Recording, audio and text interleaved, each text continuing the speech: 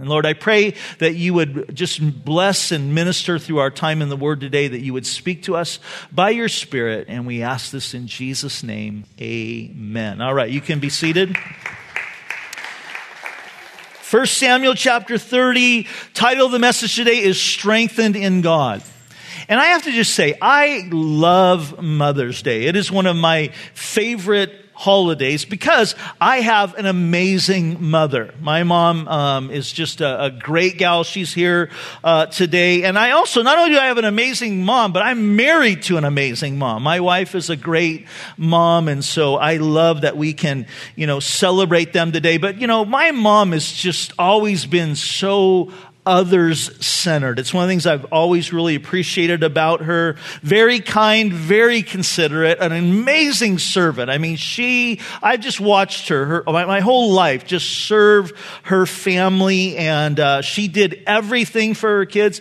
And my mom has become a mom to many. I mean, she's a mom to some of you here in the fellowship, and that's okay with me. I don't mind sharing her with you, but she has made an impact on a lot of people. And when my brother and I were young, my mom, like a lot of you moms, she was always toting us around to, different places that we had to go. And one of the things that you might not know about my mom, those of you who know her, is that she has a lead foot. Okay. She likes to drive really fast. Maybe not so much now, but in her younger days, I think she secretly wanted to be a race car driver. And she drove us around in this big green station wagon. It kind of looked like that. And that was the first car that I started driving. Imagine me picking you up for a date in that thing. Wasn't a big winner on the car front, type of a thing. But I remember one day my mom was taking my brother and I. We were on our way to school, and we were running a little bit late. And, she was going for it in that thing. And we hit this dip, and I'm not kidding you. I swear we caught air. Okay?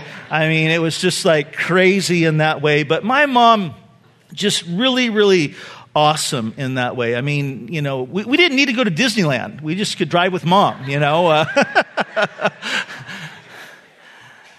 But, the interesting thing about my mom is that she has this other side to her that I've only seen a couple of times, that mother bear side. And I saw it one day. I was about third or fourth grade. And I was coming home from baseball practice. I used to ride my bike about 2 miles to this school where we had practice. I'm coming home and I'm cutting through this neighborhood, and I get jumped by these two junior high age boys. And they, took my hat and took my glove, and they pushed me around a little bit, and they spit on me, and it was gross. It was really, really, just a traumatic time. And I'm riding my bike home, and I'm crying, and I come pulling up into my, the garage, and there's my mom, doing the laundry, and she looks at me, and she's like, "What's wrong?" And I told her what happened. And there was no consoling at all.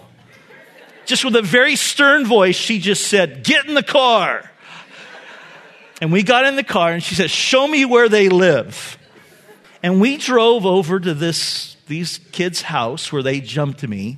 She pulls up into the driveway in that big station wagon, and my mom's about 5'1", and she gets out of the car, bounds out of the car, and she must have looked 10 feet tall to those two, boys, and she just let them have it. Mother bear. And they gave me back my hat and my glove and $20 and, and they were just like, "Oh, sorry, we'll never do that again." I think one of them became a priest. And, it was just crazy. And we got back in the car, and I don't think either one of us said a word on the way home. It was just silence. And I was thinking to myself, that was awesome and scary at the same time, Well, I saw that again several years later when I was 16. And I was coming home one night, and I think my curfew was about 11 o'clock, and I came rolling in about midnight. And I'm thinking, okay, my dad used to get up at 2 or 3 in the morning. I'm thinking he'll be asleep, and I'm coming in the door really quietly, and my mom meets me. And she's like, "Where have you been?" And I said something really smart alecky, like, "Just relax. What are you so upset about?" And she pushes me against the door, gets in my face, puts her hand raised. She says, "If you're going to be late," she goes, "I can't fall asleep until you get home. So if you're going to be late, you better call." I don't think I was ever late again after that. And you know what's interesting is I have used that same line on my own kids. As I've said to them, you know what, I can't fall asleep until you get home, so if you're going to be late, you better call me. And that's really the point of the message today, is to call mom. No, I'm just kidding. No, but the point of the message is the fact that that's what moms do. That's what you moms do.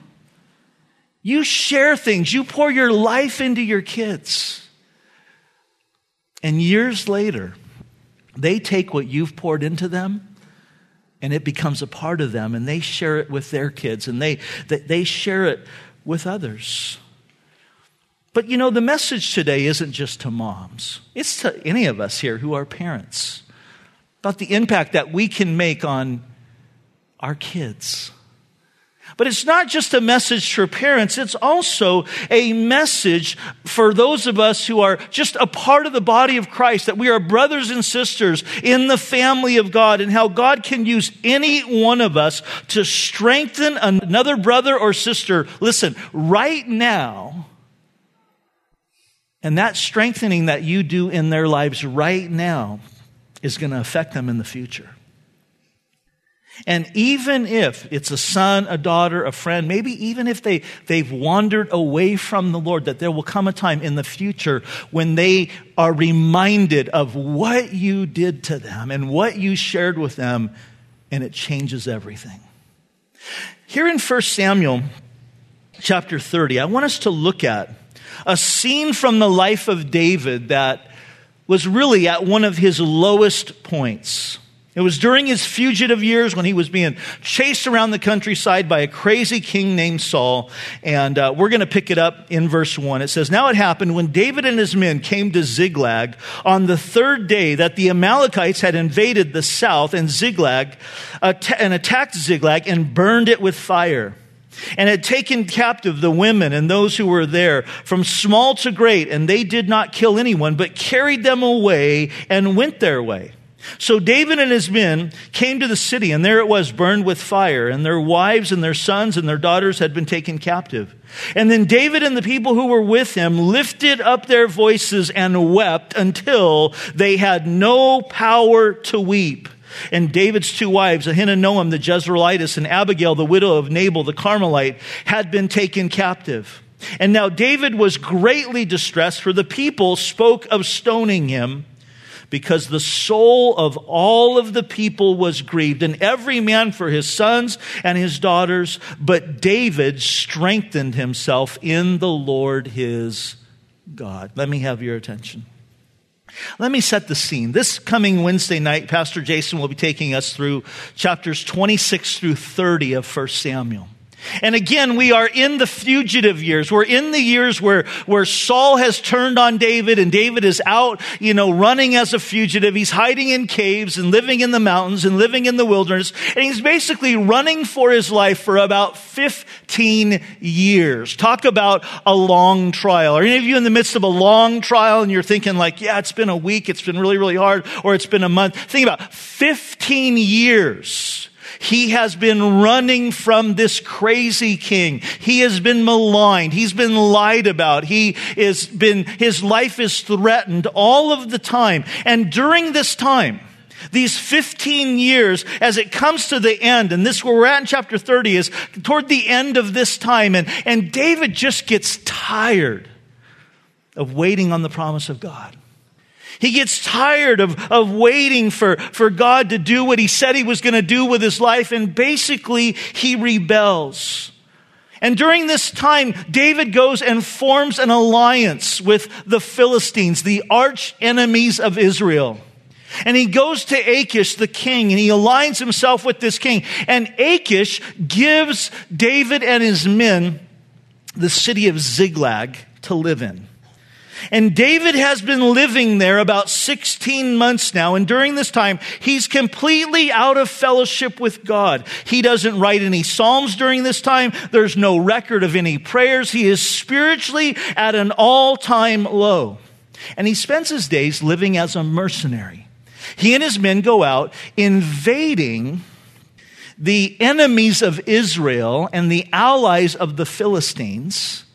And because he's raiding the allies of the Philistines, they kill everybody, all the men, the women, and the children in these villages that they're raiding, because he's got to cover up the evidence. Because when Achish sees him, he's like, hey, what have you been up to? And he has to lie and tell Achish, well, I've been out raiding the Israelites, your enemies, when in reality, he was out raiding the Philistines' allies.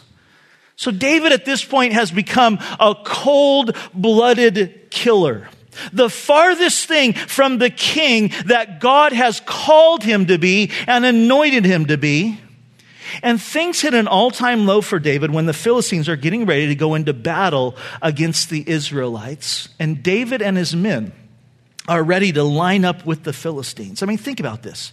David is going to go into battle against the very people that God has called him to lead. But here's what happens. The generals of the Philistines, they don't like this. And they say to Achish, they say, you know what, we don't trust David. I mean, remember that, top 10 song that was on the radio years ago?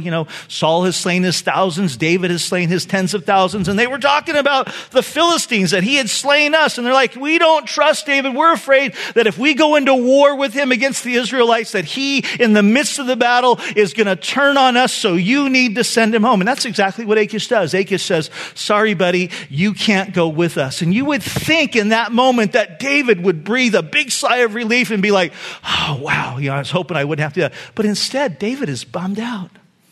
He's depressed. He's discouraged. He's heading back home and he's feeling like, no one wants me. The Israelites don't want me. The Philistines don't want me. No one wants me. And this is when the Lord is really going to get David's attention. It's 75 miles. It's a 75-mile journey from Gath to Ziklag. 25 miles a day, 3 days they travel. They're carrying their weapons, they're carrying their packs, and they're heading home, and they haven't been there for a while, and they're excited to be reunited with their families, and they're marching, expecting to come home, to welcome home signs. And as they get to about 5 miles away, they're picking up their pace. Guys, we're almost there. This is going to be awesome. And that's when they see it. Smoke coming from Ziklag. Up over the hill, and as they get closer, they smell the smoldering. And as they come over that last hill, their excitement turns to horror and despair when they see that Ziklag, their city, has been burned to the ground. And when they get closer, they find out that their women, their wives, their children, they're presumably dead. They find out later that they've been taken captive. And here's what happens. Our text tells us, and I want you to picture this, okay? This is David and his mighty men. This is 600 guys who will become the Navy SEALs of Israel. I mean, 600 guys who become the commandos. I mean, they become guys that go out and kill giants. And it says that they begin to weep and wail and cry. And it's so heavy that they cry until they can cry no more. I mean, there's no more tears coming out of their tear ducts. They have no more power within them. They're just exhausted by their tears. Some of you know what that's like. You've cried that hard through something that has happened in your life that just led you to cry till you could cry no more. I'm not a big crier, but I did have a moment about a month or so ago. Some of you might have heard that my youngest daughter, Amanda, just recently got engaged. And she is marrying a great guy named Scott. And it was several weeks ago now, a month or so, I guess, that her beau, Scott Sanford, asked me to go to lunch. We met at this little taco place and down the street. And I got to say, I like Scott. I don't love him yet. But I like him a lot. No, actually, I do. I really, really love Scott. He's a great guy. He loves Jesus, and he really, really is good to my daughter. I love Scotty. He's a great young man. But he asked me, he said, can I have your permission? And we talked for a little bit, and I asked him a lot of questions, and I said, okay. You can have my permission. And so now they're getting married. They're getting married in September. September's going to be a big month for Salvato family. We're launching, the church, we're launching that new campus, and my daughter's getting married, and I'm going to probably die after it's all over. But a couple of weeks later, I'm sitting in my office on Saturday morning, and I'm, getting ready for the message on Sunday, and I'm studying, and I'm just starting to think about Amanda. Sweet little girl. And you got to understand something about our family is that, my wife and kids, all of them are artistic. And I don't have an artistic bone in my body. I mean, I'm just can't sing, can't draw. We do those drawing games like Pictionary and that type of stuff. And we were playing one recently, and this was my attempt at a rose, okay? If you can see that, It's like, how hideous is that, It's like, that was the assignment. Okay, you got to draw a rose. That was what I came up with, But I did discover something that is kind of artistic that I can actually do. How many of you have heard of pick stitch? Nobody. Okay. A few of you have heard of pick stitch. Okay. So it's this thing you can do with pictures, and you can kind of put them together. And so on this morning, I'm thinking about Amanda, and I'm just going through some of the pictures that I have of her and me and her on my iPad. And so I put them together in this little pick stitch thing. It's like a collage, and this is what I came up with. And, I did that. Isn't that cool? But it was that picture in the left-hand corner, that one. When I came to that picture, I lost it. I literally started bawling. I mean, like bawling. I couldn't stop. I'm just crying. I'm just crying and crying. I'm like trying to get it together, and I just kept crying. For like 10 minutes, I'm just crying. I came downstairs. Denise is looking at me. My face is all swollen. And she's like, what happened? And I just showed her the picture. And I started crying some more, These guys, they're crying till they can't cry anymore. There's no more tears. And then it all suddenly changes when one of them says, you know what? This is David's fault. If he hadn't wanted us to go into battle with the Philistines against the Israelites, we could have been here to protect our family. I think we should stone David. And they all start, yeah, let's stone David. And that's when it happens. It's at this point that David finally comes to the end of himself and turns once again to seek the Lord. Look at verse 6 again, the last part of it. It says, and David strengthened himself in the Lord. Suddenly it happens. David quits acting like a mercenary, and he starts acting like a king again. He puts his eyes back on the Lord, and he seems to remember in this moment who he is, and he turns the attention of his men back to the Lord. David starts acting once again, not like a mercenary, but like a man after God's own heart.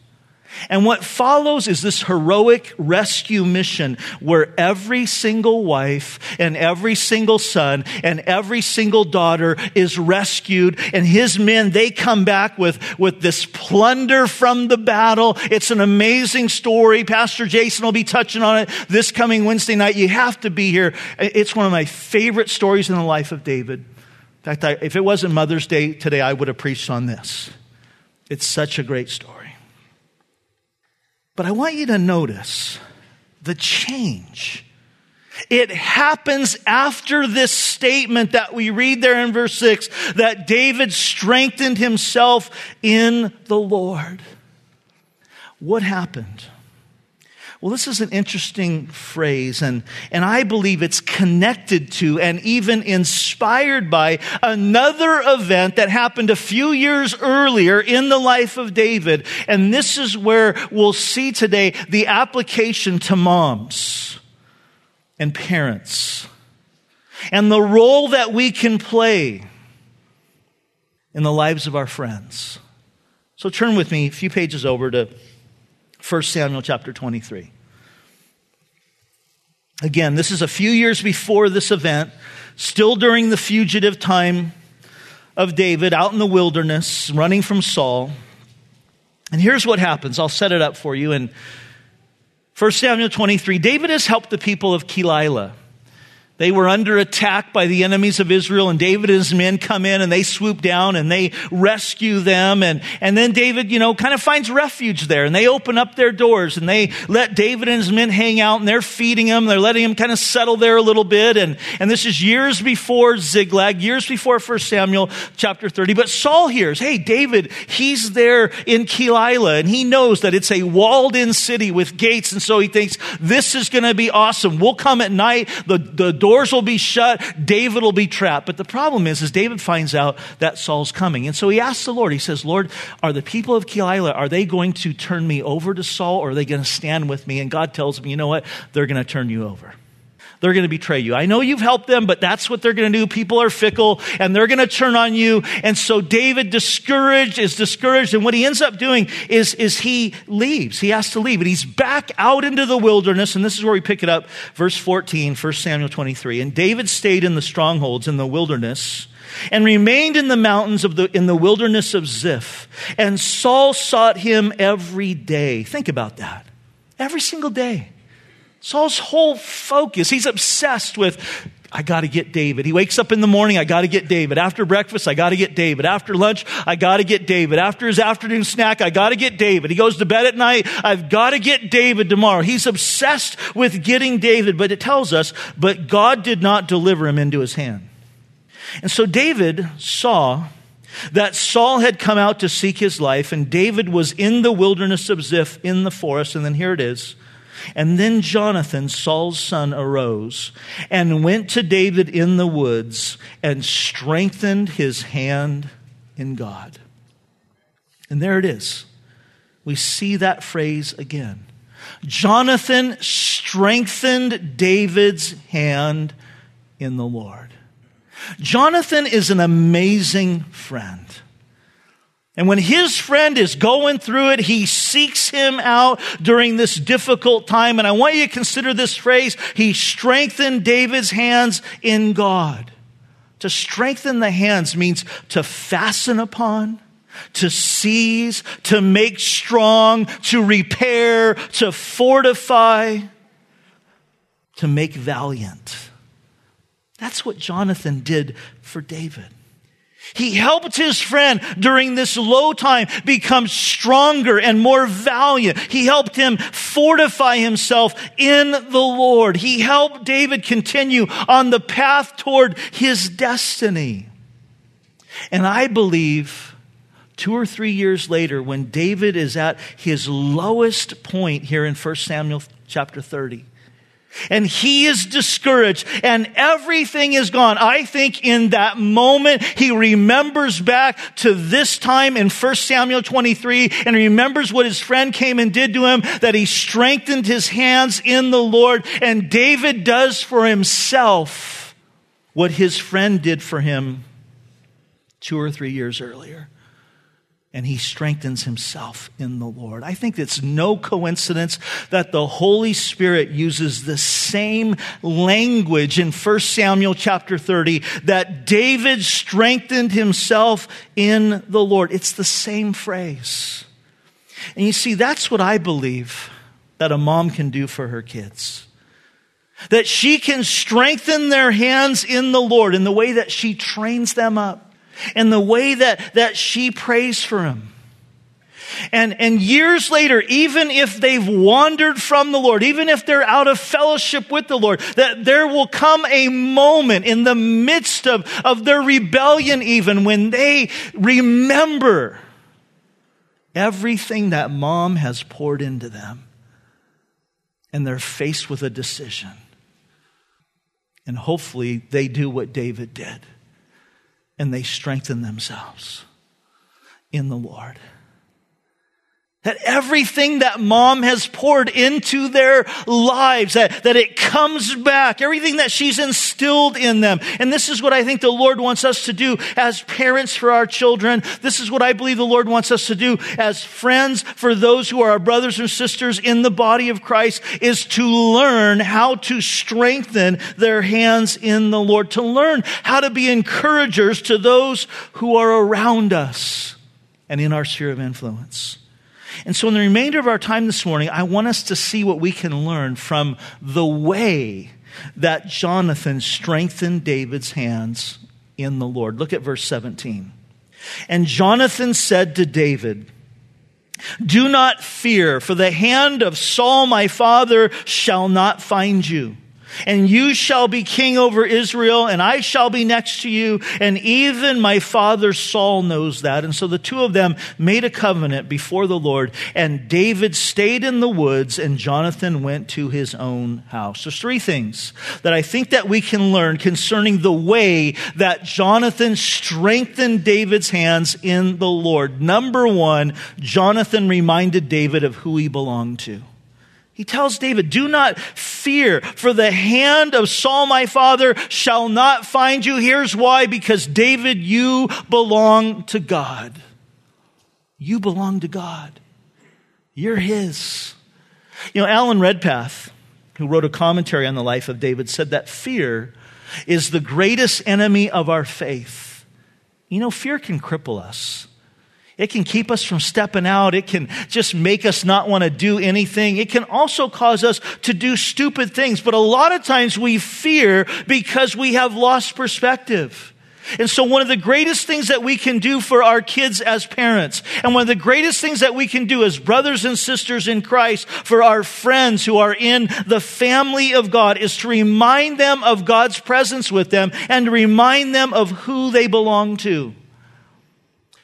Jesus tells us in Hebrews chapter 13, verse 5. He says to us, here's his promise. He says, "I will never leave you nor forsake you," so that you can boldly say, or in other words, you can have confidence, or you can say with confidence, "Hey, the Lord is my helper. I will not fear. What can man do to me? God is on my side. God is with me. I don't need to fear anything." This is what Jonathan is telling David. He's telling him that one with God is a majority. I love what J. Oswald Sanders has said. Peace is not the absence of trouble, but the presence of God. It's not the absence of trouble. There's always going to be trouble. There's always going to be trial. Peace is knowing who you belong to. Peace is knowing that just as Jesus was with his disciples in the storm, and just as he was with Mary and Martha in death, and just as he was with Daniel in the lion's den, and Shadrach, Meshach, and Abednego in the fiery furnace, and just as he was with David when he went up against Goliath, that he is with you no matter what the trial, the difficulty that you are up against today. And we need to remind our kids, we need to remind each other of our spiritual identity. And you see, the Bible makes it very, very clear that there's really only two positions that we can hold. All of us in this room there's only two places. You are either, listen, in Adam, or you are in Christ. We are either in Adam. What do I mean by that? Well, Adam is the first man. And we're all connected to him, not just as human beings, but the fact that when Adam sinned, there's only been two perfect men who have ever lived on the planet. I know some of you are thinking you're married to the perfect guy, but I've got news for you. He isn't, okay? There's only been two perfect men. Adam was the first. Jesus was the second. And Adam sinned. He blew it. He rebelled. He ate of the forbidden fruit. And when he did, the Bible tells us that all of humanity, every single person ever born after Adam, was born with a sin nature, was born with the sin gene, if you would. In other words, we are not sinners because we sin. We sin because we're sinners. We can't help it. We're in Adam. But the minute a person gives their life to Jesus and opens up their heart to Jesus, something new happens. And they're taken out of Adam and placed into Christ. And our sins are forgiven and our guilt is removed. And we are given a new nature in Christ. And in Jesus, you see, Jesus, he is called the last Adam. And there's quite a difference when you look at the two. You see, the first Adam was in a garden and turned from the Father. The last Adam was in a garden and turned to the Father. The first Adam was naked and ashamed because of his sin. The last Adam was naked and bore our shame on the cross. The first Adam's sin brought us thorns. The last Adam bore a crown of thorns for us. The first Adam substituted himself for God. The last Adam was God substituting himself for sinners. The first Adam sinned at a tree. The last Adam bore our sins on a tree. The first Adam died as a sinner. The last Adam died for sinners. Amen. And so you're either in Adam or you are in Christ. And again, there's a difference. In Adam, there is defeat. In the last Adam, Jesus, there is victory. In Adam, there is condemnation. In the last Adam, there is salvation. In Adam, we receive a sin nature. In the last Adam, Jesus, we receive a new nature. In Adam, we are cursed. In the last Adam, Jesus, we are blessed. In Adam, there is wrath and death. And in the last Adam, there is life and love. Amen.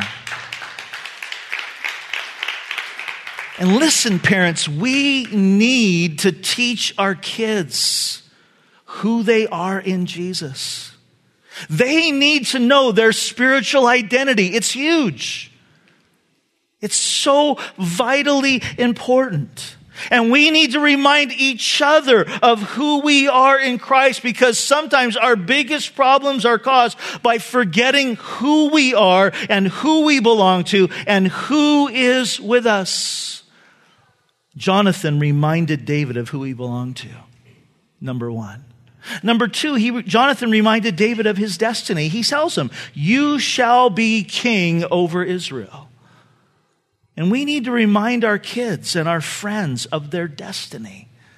That they have a destiny in God. And I'm not just talking about heaven. I mean, that's the ultimate, but we have a destiny. Here's how Paul puts it. He says of us as believers in Christ that we are God's workmanship. We're his masterpiece in the making, that we get to be living expressions of God, who is the artist, who has redeemed us and created us in Christ, that he's taken us out of Adam and put us into his Son. And we get to now, what that means is his workmanship is God saying, you exist for a reason bigger than yourself. You exist to bring me glory. You exist to be a part of my rescue mission. You exist that I want to take your life and I want to use it. That your life is not about making money and being successful and getting bigger and better things. I mean, that's fine, but it's not what life is about. We leave it all behind, gang. But God gives us, he says, I have a plan, I have a purpose for you. I want to use your life. I want to work in your life.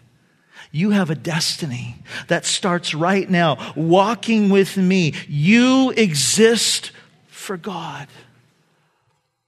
Some of you haven't got that yet. And one day it's going to click and everything in your world is going to change when it does. We need to help our kids see their destiny.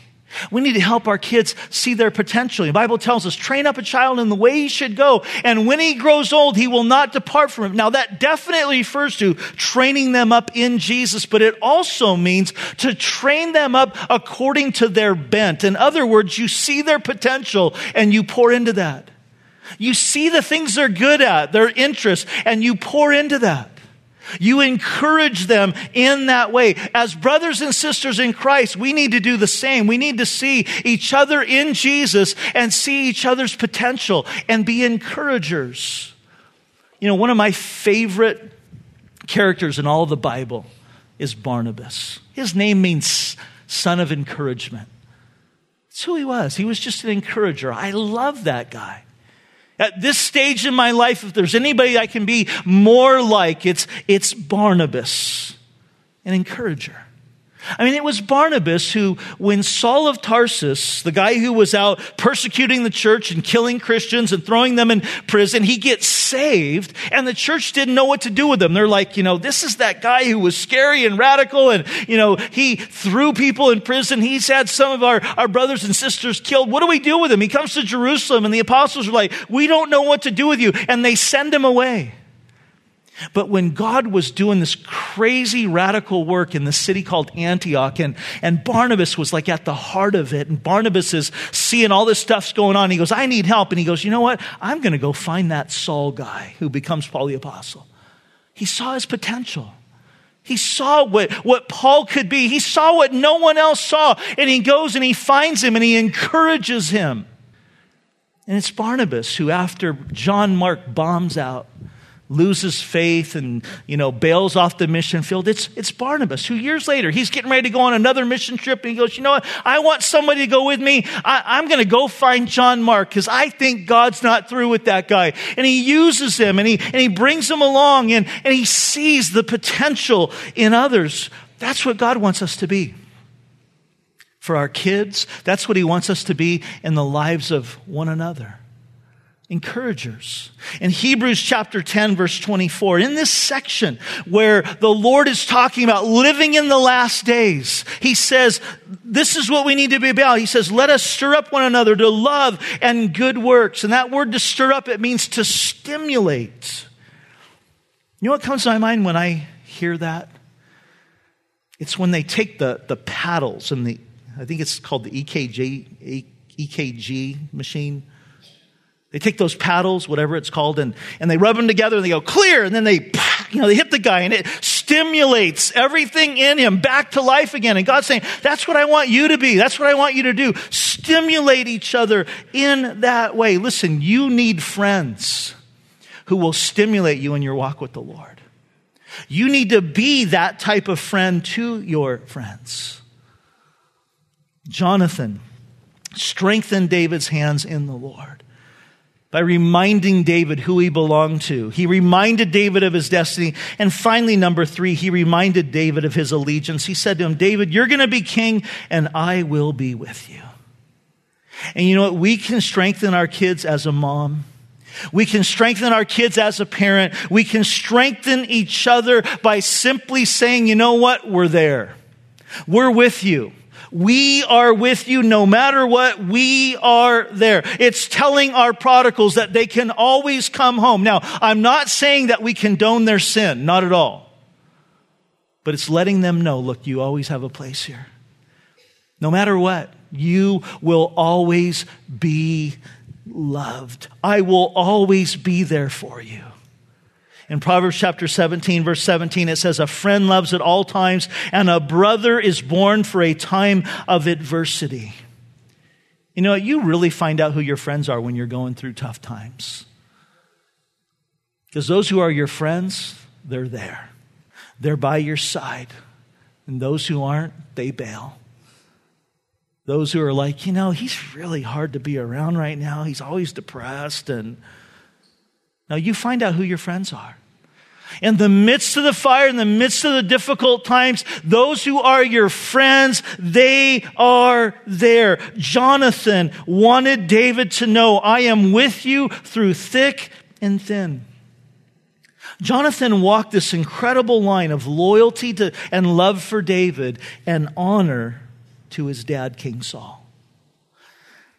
And he allowed God to deal with his dad, but he gave his love and allegiance to David, his friend. Jonathan was a great friend and a great encourager who strengthened David's hands in the Lord. And I believe 2 or 3 years later, when David's at his low point, these guys are about to stone him. Suddenly it clicks. He thinks back to that moment and he does for himself what Jonathan had done for him. And what we see David doing is David starts to remember who he is. And he begins to remember his destiny. And he starts to act like a king instead of a mercenary. Now here's the thing. I've got good news for all of us, because you might think, man, I wish I had a friend like that. You do. You see, the Bible tells us that Jesus is a friend that sticks closer than a brother.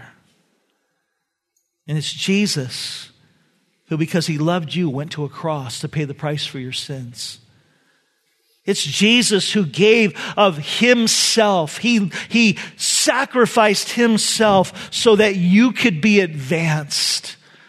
And you could know that you belong. And that you could sit here today knowing that you have an ultimate eternal destiny. The Bible calls us partakers of a heavenly calling. And God wants us to know this world is not our home, and Jesus, your friend, your Savior, your King, he secured that for you. But as we close today, maybe you're one of those prodigals. And I want to just encourage you today. Jesus, the lover of your soul, his arms are open to you today. In fact, it's amazing. In the story of the prodigal son, it's an amazing story because one of the things it does for us is it's the only place in the Bible that we ever see God in a hurry. You see, God is pictured in that story as the dad. And when that dad sees his boy coming home, you know what he does? He's running. And it was improper for men to do. He's running out to meet his son and throw his arms around him and welcome him home. And if you're a prodigal here today, know that's God's heart for you. Quit your running. Make your mom happy today. Turn back to Jesus. And he'll receive you with open arms. But if you're a mom of one of those prodigals today, I just want to encourage you in this. Everything that you've instilled into them, everything that you've poured into them, there is going to come a day when it's all going to come back. There's going to come a day when they come to their senses and they realize, what am I doing here? This is not who I am. I don't belong here. And hopefully they'll make the choice that David does and strengthen themselves in the Lord. Amen? Let's pray. Lord, I thank you so much for your word and for this story. Lord, I thank you for the friends that we can be to brothers and sisters around us, Lord. And I pray that you would help all of us here to be those type of friends, that this church family would be known as a group of people just encouraging each other in Jesus. Lord, we admit that we are not perfect, but we know that we are perfectly forgiven. And I pray, God, that we would be those that shower grace and encouragement, that you would stir up within this body of believers Barnabases, sons and daughters of encouragement, to build up those around us. And Lord, I pray for those here who have a prodigal, that the enemy wouldn't beat them down and beat them up and making them think that they did something wrong. But Lord, they would know that everything that they've instilled into that son or that daughter won't return void. And Lord, we pray for those prodigals, that they would turn their hearts to you, even today. And if you're here today and you're a prodigal, you know you're not right with God, can I encourage you today to just tell him, Lord, I want to come home. Don't believe the lie of the enemy and thinking that he's through with you or doesn't love you. It's not true. He loves you. He wants to meet you. He wants to do a work in you. And just tell him right now in the quietness of your heart, Lord, I want to come home. Lord, I give you my heart. Lord, I want to walk with you again. Lord, you are so good. And we love you so much. Lord, I pray again that you would just bless all the moms here today. And that we, Lord, would be those who are strengthening ourselves and strengthening each other in the Lord.